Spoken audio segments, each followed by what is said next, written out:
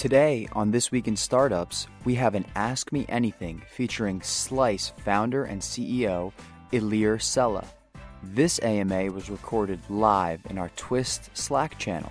To participate in weekly AMAs and discuss all aspects of startup life with Jason and our community of 30,000 founders, join us at thisweekinstartups.com/Slack. This episode is brought to you ad-free thanks to our partners Klaviyo and Dell. Thank you everyone for sharing all these amazing questions. And what I'll do is just kind of start at the top and work our way down, and hopefully I can be helpful to all of you. And there's a ton of entrepreneurs here, which is awesome. And just even beyond this point, for anyone that wants to continue to ask follow-on questions, feel free to reach out in the Slack. Away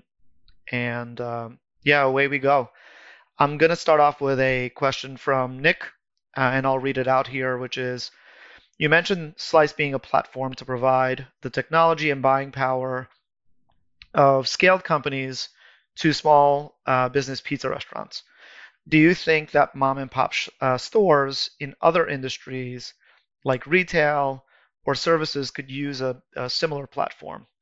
Or is this type of structure specifically fitted for the economics of the pizza industry? It's a great question.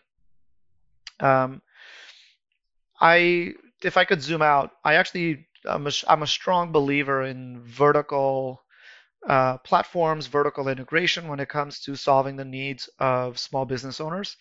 In fact, I call them micro business owners. And if you look at the pizza industry and why a solution like ours works really well, is because the vast majority of the industry and the overwhelming majority of our customers are owner-operated locations with less than 10 employees. And so this one operator is, in essence, responsible for so many different parts of their business. The overwhelming majority went into the business because they have a passion for the craft, but they're not necessarily experienced in marketing, technology, accounting, and finance, and all those things. And so the reason why our model works is because the vast majority of the pizza industry has that profile. And what we do is we come in and try to solve all the business problems and really allow the small business owner to operate and focus on what they know best. Do I think something similar can work in other markets? Most likely. I would just say that those conditions, as I just mentioned, probably need to be present in that given market. And then the TAM, so the total addressable market, should be a decent size in order to merit a play like Slice. But yeah, I think there's a ton of industries and a ton of small business profiles that could probably benefit from a business in a box type of solution. Moving on to a question from Michael. How do you see the restaurant industry changing in New York City post-COVID, and where do you see the growth opportunities to create a new type of offering? I think from a high level, what I'm seeing is the realization that e-commerce and digital is just a critical aspect of any business at this point. And so I would say e-commerce is the overwhelming topic and theme that's top of mind for most restaurant owners. I think if we were to fast forward a year from now, do I think a lot is going to change? It's tough to predict. And I'm trying to not necessarily create predictions for the sake of it. I think if I were to kind of, place a wager, I would probably say that there will be less changes than people assume. And I think the restaurant industry over the next 12, 24, 36 months will probably return to some form that was similar to what we had pre-COVID-19, with a lot more of the workflow and a lot more of the operations being digitally enabled. And so there's opportunities obviously across the board to be able to solve some of those some of those problems. But I just don't think that it'll be a totally different world. I think it'll kind of be back to normal. I just don't know how much time it'll take. Chris asks, or states and then asks, I'm building a loyalty program startup for restaurants. We're specifically targeting non-chain ethnic restaurants and customers who may have ethnic nostalgia for cultural foods. What do you think the opportunity looks like nationally for this demographic? Are most restaurants using mainstream food ordering apps already, or is there a large segment of ethnic restaurants who are off the grid? I'm going to break this answer down into two parts. Um, I think obviously the restaurant industry is massive, and when it comes to local and ethnic cuisine, it's incredibly fragmented.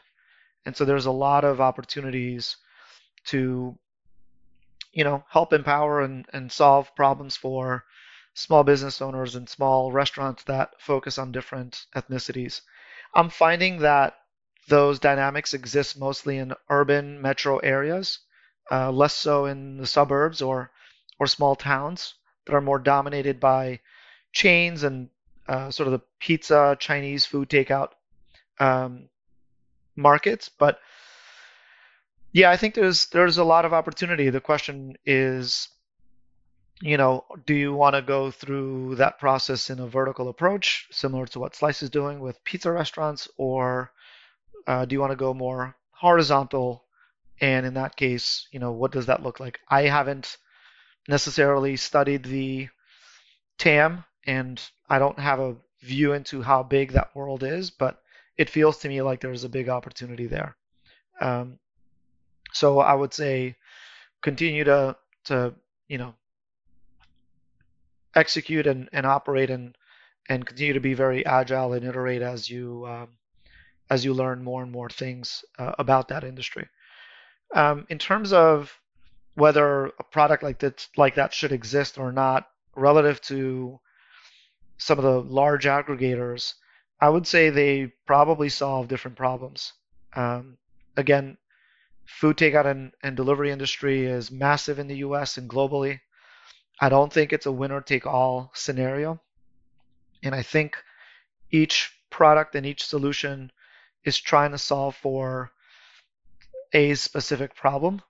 Um, I would I would say aggregators and the apps that you're referring to are much more discovery focused, and you're kind of asking about loyalty. So I think those are two different problems.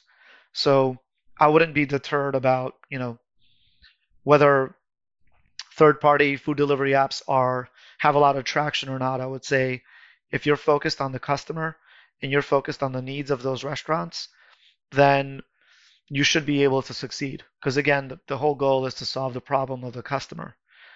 But if you're trying to come up with ways that you can fit yourself within that ecosystem without necessarily being empathetic to the needs of the restaurant or the customer, then I think you'll have a more difficult time creating traction for yourself.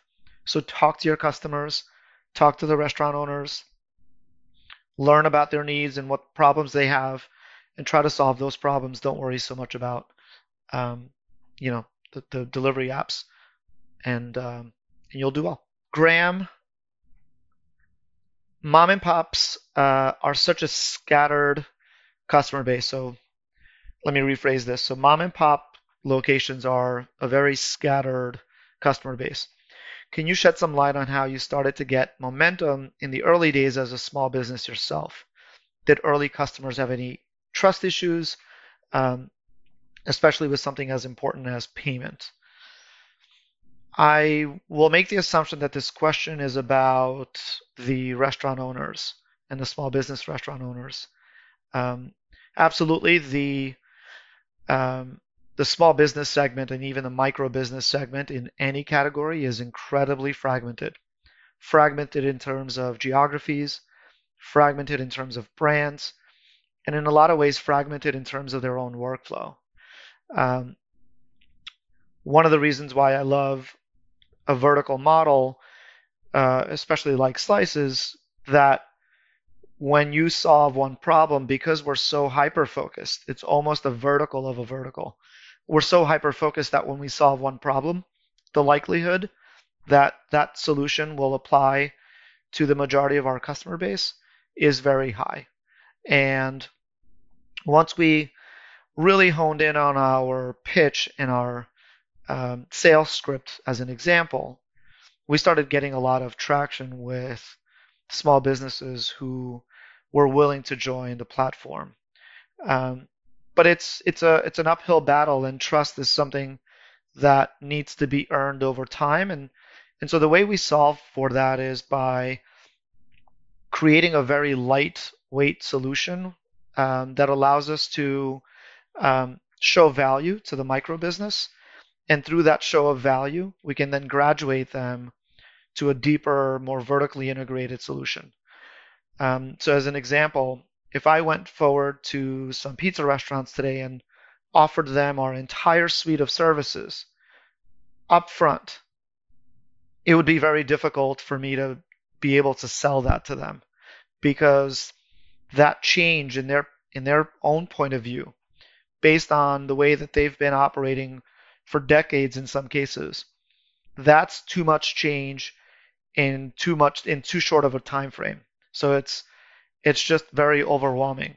And to be honest, it would lack some empathy on our part if we went in and said, look, change everything that you're doing about your, within your business and XYZ will happen. I think that's just asking for too much. So to summarize, start with something that's very simple, that's very easy to deliver on the promise, and then you'll earn that trust and be able to then again graduate that relationship to something that's even more meaningful long term.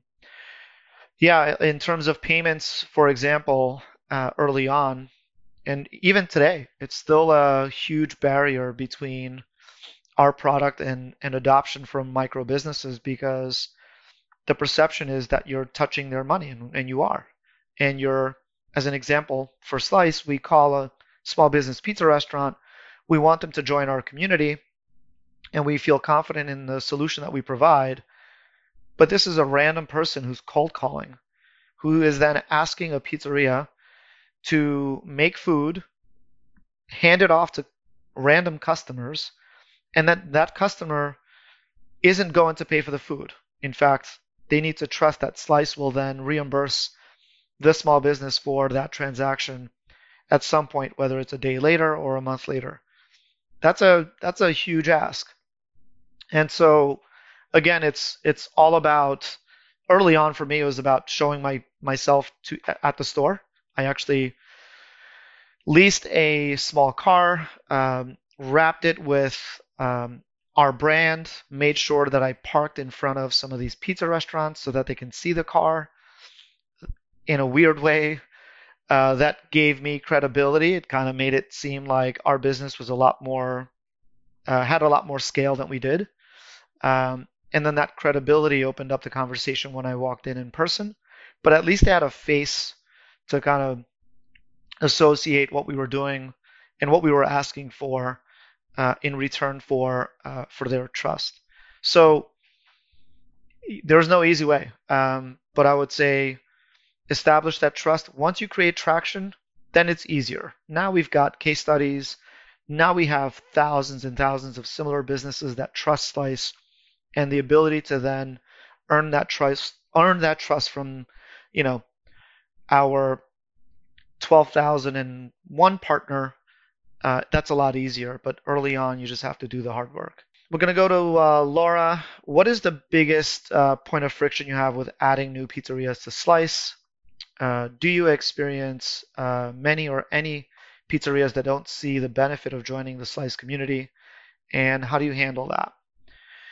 I would say to the question prior, trust is the biggest barrier between what we offer and adoption from the small business segment. And in fact, I will say that's consistent no matter what industry that you're in, as long as you're serving whether it's a small business or an enterprise, it's all about trust.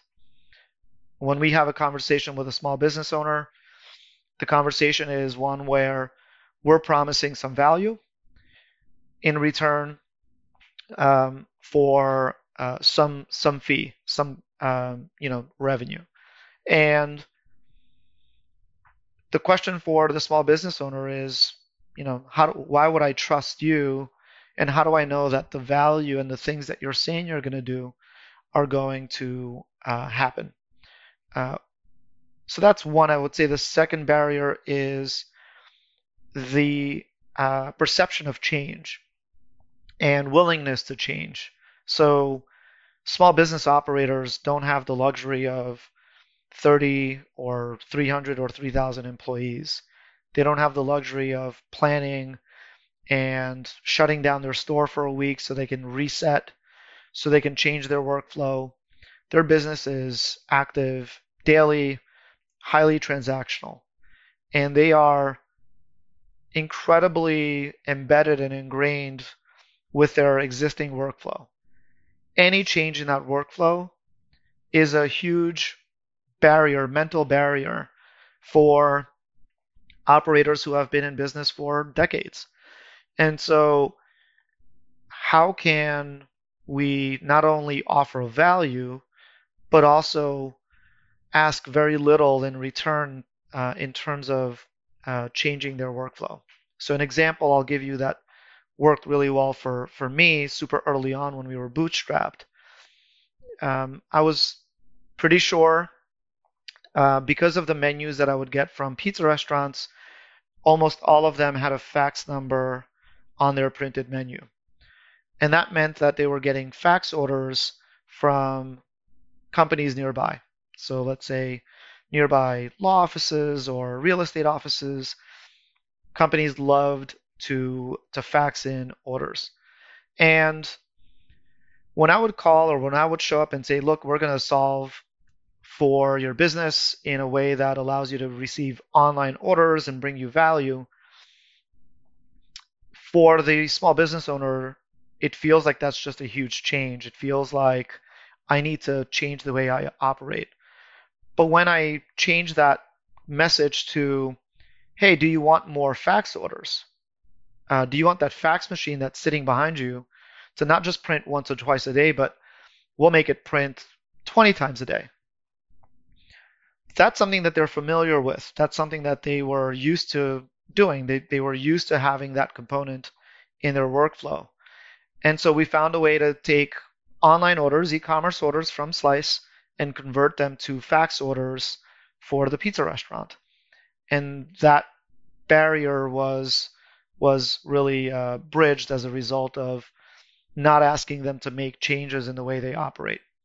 Once we show value, then it's easier to move them off of the fax machine and onto our digital platform that allows them to be even more efficient. So hopefully that example gives you a sense for some of the barriers that we face, and I imagine it's a very common problem, not just in this space, but consistently across a lot of SMBs. So figure out how to fit yourself within their existing workflow, show value, and then change them for the better. Henry asks, have you thought of doing the same for other ethnic food restaurants like Chinese and Indian or Thai? And what challenges do you foresee? What would your approach? What would be your approach to tackle? So this is a very common question for us, and without a doubt, there's a ton of opportunity to solve for the small business problems that are being faced in other verticals, especially within the food industry, but to be honest, even outside of the food industry. When you look at barber shops, you look at salons, you look at mechanics, I mean, there's a ton of categories where micro businesses are at the core of the industry. But I think for us, as we think about new verticals, our goal still remains and our focus remains on the pizza industry. And what we really want to make sure that we do is that we solve for a lot more of the problems that our industry faces today and our partners face. We're nowhere near to having a complete solution for the pizza industry, and so for the next 12 or 24 months, we're going to remain hyper focused in this category. It also happens to be massive. So pizza is a $47 billion industry. And so if I were to compare that to the Chinese food takeout and delivery industry in the US, it's about one third of pizza. And then there's a steep drop off beyond that. So it's a long tail, but pizza still remains very dominant. I would say though, for anyone who is an entrepreneur and looking to kind of go into a similar model in other verticals, do not limit your thinking to food or food industry only. This is a solution that can be applied to many verticals. In terms of challenges, not too dissimilar from the challenges that we're facing and we have faced at Slice, which is changing the behavior of small business operators, micro business operators, is a very difficult challenge. Establishing trust and then ultimately scaling. For those that may not know, I've been in this business for 10 years. I bootstrapped the business for the first 6 years, and we've been venture backed for the last 4. But there's no shortcut to creating this scale in the small business category. It takes a long time. And you look at companies like Shopify, I mean, they've been around for 15 or close to 20 years. It takes a long time. So just have a lot of discipline and patience and think for the long term. Matt asks, okay, with all the vacant retail that's about to become available, have you thought about helping pizza brands expand into ghost kitchens or helping existing pizzerias launch virtual brands a la Chuck E. Cheese?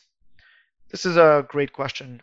I'm a huge believer in continued expansion, especially for our small business partners. In fact, every operator that I ever have a conversation with, if you ask them what are their aspirations, it's to continue to expand their micro brand and launch more locations.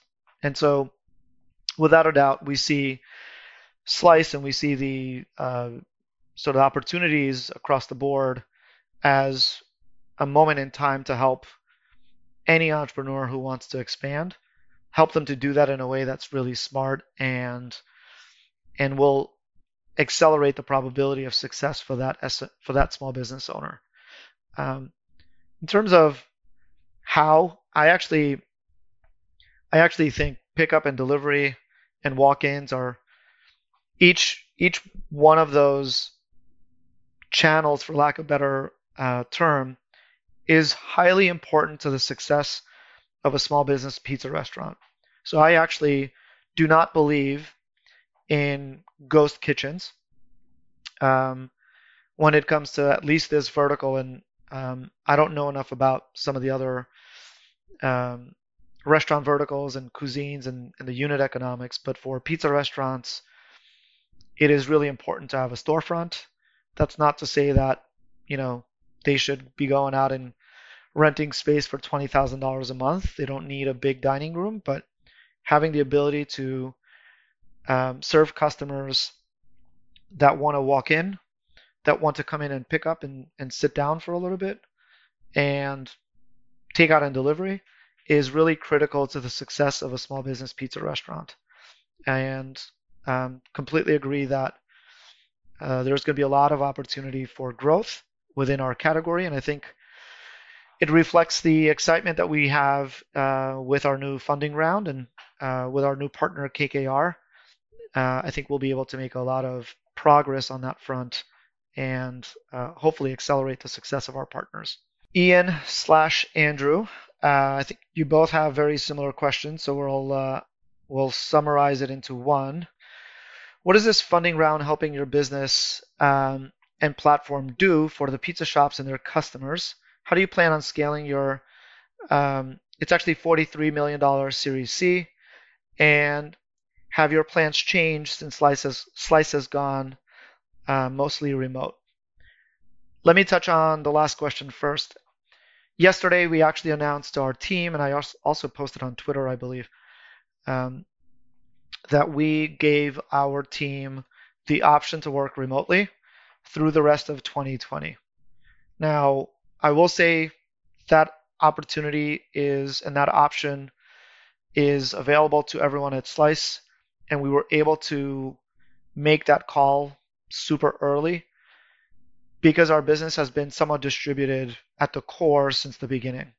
We are a global team of almost 700 people across 5 offices globally, at least pre-COVID-19. And our infrastructure and technology and our teams have made it incredibly efficient and possible to be able to service our customers and our restaurant partners in a way that is fully distributed and fully remote. Now, I do see, and I do think that there's a lot of value in teams coming together, and we want to give our teams that option. But for the remainder of 2020, we may very well also be completely remote. In terms of what that means beyond 2020, I think it's to be determined. I try not to predict things that are highly uncertain and unpredictable, and just embrace the uncertain nature of it and remain very agile and remain, just keep our options very, very open. I think that's really important. Agility and flexibility is highly important. I think I covered this during my conversation with Jason, but I do think in the long term, performance will dictate how teams work together. If teams are finding an edge by coming together and working under one roof and being in one location, and that's giving them an edge to outperform relative to their competition or outperform in the marketplace in general, then I think more companies will follow. If teams find a way to outperform and excel and there's no sort of difference in performance if they're fully distributed and remote and can actually save on cost, then I think that will win. TBD on what will happen because there's not enough of a sample size to know which format works best.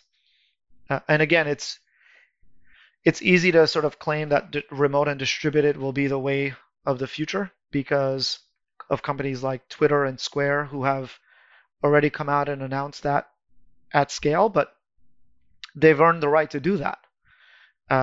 They are very successful companies, and it's still, too early to tell what that will mean for their performance. So again, to summarize it, I like to keep our options open. In terms of what we want to do with our capital and the fundraise, we're obviously a very growth-minded business. We're still super early in our ability to positively impact our small business partners, but also bring value to our customers on a national level. And so the goal for us is to continue to expand our network. We work with about 12,000 locations today. There's about 55,000 small business locations in the pizza industry in the US alone. So a ton of room to grow our network. But most importantly, that vertical integration is where we're really excited to be able to come in and solve some important problems for the small business. Logistics is one of them. We don't plan on being the logistics partner in the sense that we're not going to have drivers, but we will enable and empower our partners with technology and allow them to do first party delivery in a way that's much more efficient than what they're doing today. 80+% of our small business partners have their own delivery. It just happens to be offline and inefficient still. So we want to solve for that and also do it in a way that makes the consumer experience better. Another area that we're really, really excited about is we hired a GM of FinTech. We are the merchant of record for all of our partners, and we see a ton of opportunity around cash flow, access to short-term capital, managing workflow and payment flow sort of solutions between the operator and their supplier, operator and their employees, and a lot of similar opportunities like that. But also in that sense, really excited about allowing and empowering entrepreneurs to expand their footprint to more and more locations. And we've got an awesome initiative called Project by Slice, where we come in and, in essence, behave like a really close partner to the pizzeria, where we manage their phone channel, we manage their workflow, we manage their supplies, like boxes and menus and cups, and we manage their marketing. And that really accelerates performance based on our early signals from a handful of pilots in the first half. So those are the things that we're most excited about, and just continuing to support our customers in general. Charles asks or comments, so please expand on the apparent disparity in pricing across platforms and in store. So how can food often be cheaper through a middleman? So our family often finds the most frictionless experience for our regular pizza place is to call it in, as it's often a single dish. How can this be simplified further? One idea could be one push pizza, Charles asks. So this is a really, really, really good question. So let me just kind of take a step back and look at the different options that exist for the consumer. You have third-party aggregators and delivery players that offer convenience for the consumer in order to access their favorite local restaurants, including pizza restaurants. They have subsidized the product in a lot of ways in order to earn adoption. And so one way that the product can cost less is through subsidies.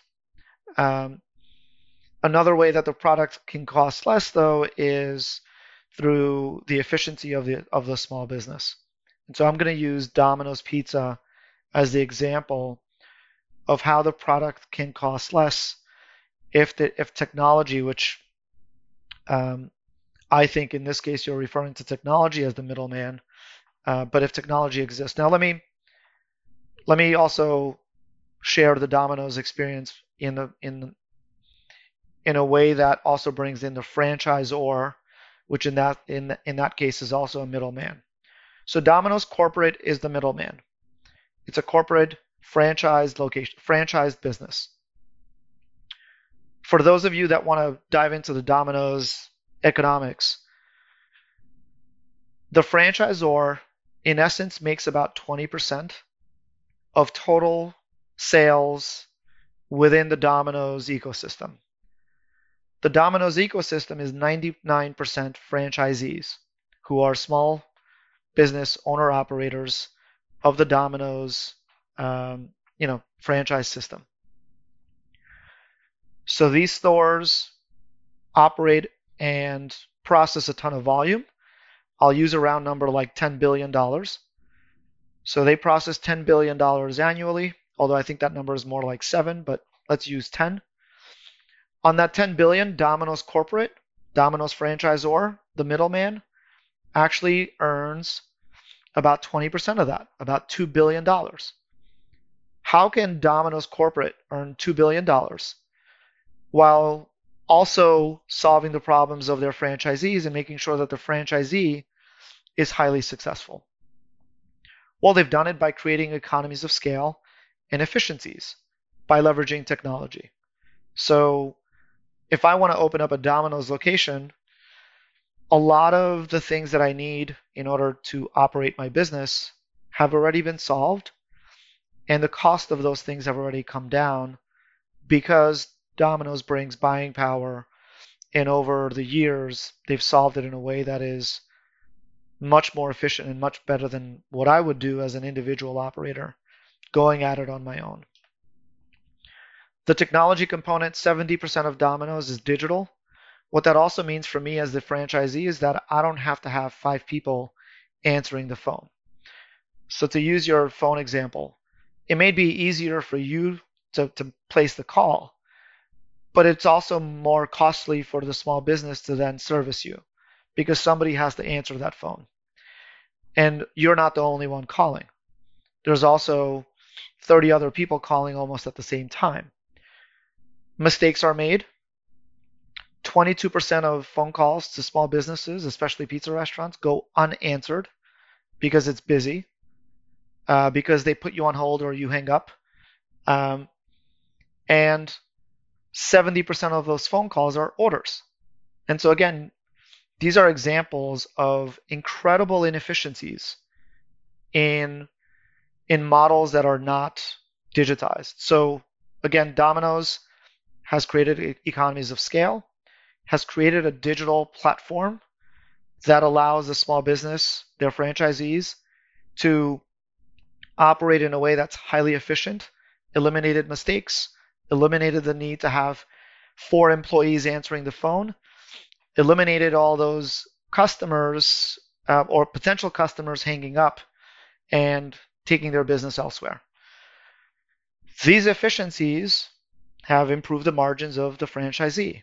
By improving those margins, you can now afford to sell your end product to the consumer in a way that's more valuable, either through a rewards program, through lower prices of the food, and more importantly, even through a convenient channel that is preferred by the customer.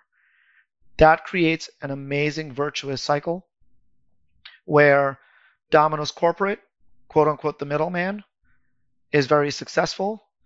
The Domino's franchisee, very successful.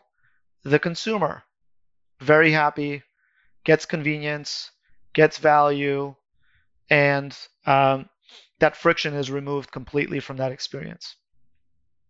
That's why Domino's stock has outperformed Google and Netflix and all these others in the last 10 years. And that's what a lot of small businesses that are not part of franchise systems don't understand, because they view technology providers as middlemen instead of partners. And so what I'm proud of is at Slice, we've kind of changed that mentality through show of value over years and years of executing. So that was a little bit of a rant, but hopefully it's super valuable for all of us to really understand what's happening and why franchise companies and big chains continue to carve out market share from small businesses, and the difference in how those two sides operate. Matt asks if I can speak to why pizza and not Chinese food. At the end of the day, are we limiting ourselves by picking one category? It all depends. It all depends on the strategy. If our strategy was to be Grubhub, I would say we would be greatly limiting ourselves by picking one category. But our strategy is to create a reverse franchise model, and I mean that in a good way.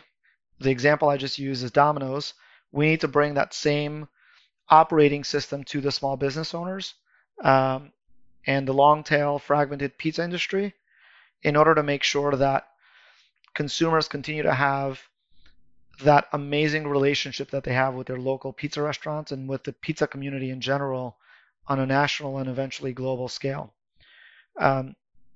We have not yet earned the right to step and repeat the same model in another category because we're still early ourselves within the pizza industry. Now, again, if our strategy was to be more of a horizontal platform for consumers only by aggregating restaurants, then I would say we would be limiting ourselves. Why pizza specifically and not Chinese or another cuisine? It happens to be an American staple. It happens to most of our partners have their own delivery. It's a very value-centric product. It's a high-frequent product. It's delicious. It travels well, and operators and personally my own family is in the industry, and it happens to be a category that I know better than anyone in the world. with all due respect. And so I just love, solving problems that I'm very, very comfortable with solving and um, you know, have a lot of knowledge about. And again, a lot of my family members are in this industry, so it kind of checks all those boxes for me. It took me about 8 or 9 months to study the full pizza industry before I stepped into it, and we're thrilled with the impact that we're able to make. Um, but we don't, we try not to get distracted by other verticals. All right, Maureen, I hope I'm pronouncing that right. So curious to know more about Slice's marketing. What marketing channels have been most effective for your platform in acquiring both customers and new businesses? It's kind of interesting. We actually don't advertise a lot. Our marketing budget is very, very small relative to the scale of our business. And I think one of those reasons is because we provide a really valuable product to our partners, which happens to be our small businesses. And then because we solve a meaningful problem and a core problem, those businesses introduce our product to the end consumer, which who already has a relationship with that small business. In terms of how we attract small business partners, for a long time it was and it has been through an inside sales team. So we have an amazing sales team led by Scott Colantonio that calls small business owners nationally and educates the owner operator on our solution. And that's been really the primary way that we've received and really formed partnerships. As we created some scale and some brand equity within the category, within the industry, we started to see an inbound funnel, an inbound channel of restaurant owners wanting to join. And so today, about 30% of our partners come in inbound, just organically, and 70% are through our sales team. Okay, Ian asks, what response did you get from companies to sign up? Was the take up easy, or did you have to convince them in a specific sales pitch? How did you frame it? It's a good question. We really had to test out a number of different approaches. If I were to summarize it and zoom out and just give you more of a thematic answer, try and figure out how your solution can create value in the form of either incremental business or cost savings, and do it in a way that does not disrupt the existing workflow of the small business. If you can communicate that and deliver on that promise in a way that's, really easy and simple to understand, simplicity is really, really critical as well, then you'll have a successful time. So I would say simplicity, communicate value right up front. Do it in a way that means they don't have to change anything about how they work today, and simplify your conversation, and then iterate on that. Be very agile. Listen to every single response. Listen to every single objection, and go back to the drawing board. There's no magical formula, and I would imagine it's very different for every single industry. All right, Presh. So you seem to have curated following list on Twitter. Curious to know your favorite accounts to follow that have impacted your business thinking. Top 5 accounts you recommend following. I'll be honest. It's on Twitter. I don't have a huge following. I mean, I think it's it's less than 2,000.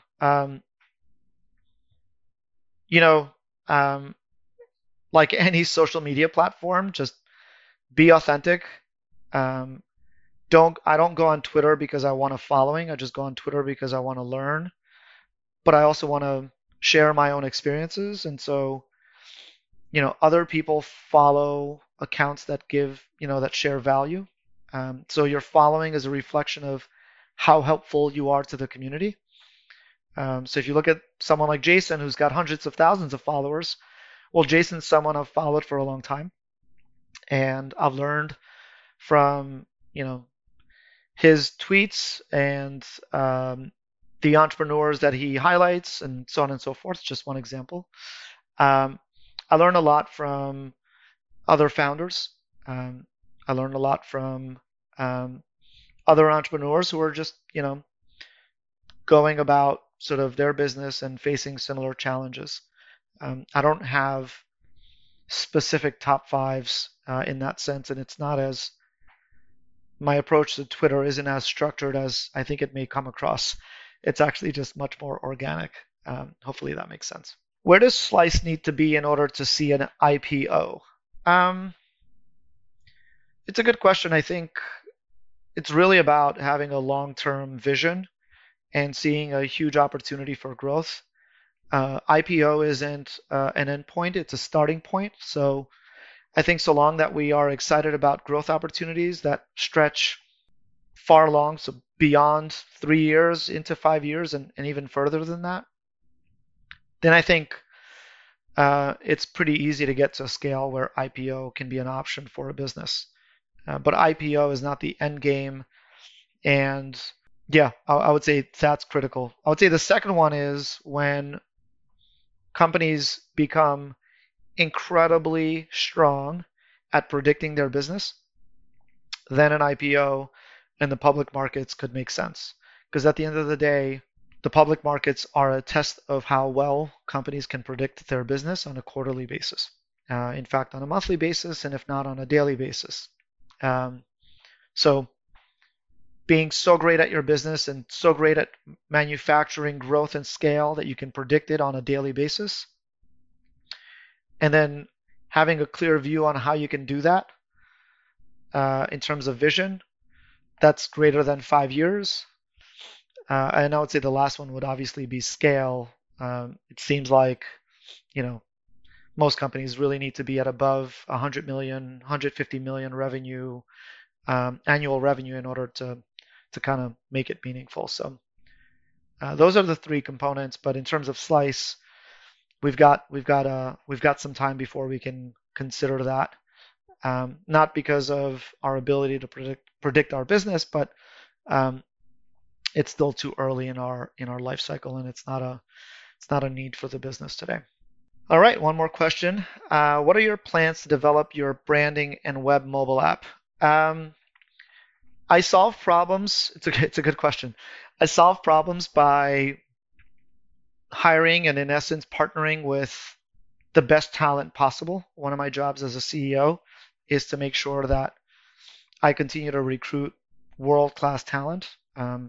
People, leads, the right team, the right people lead companies to success, not the other way around.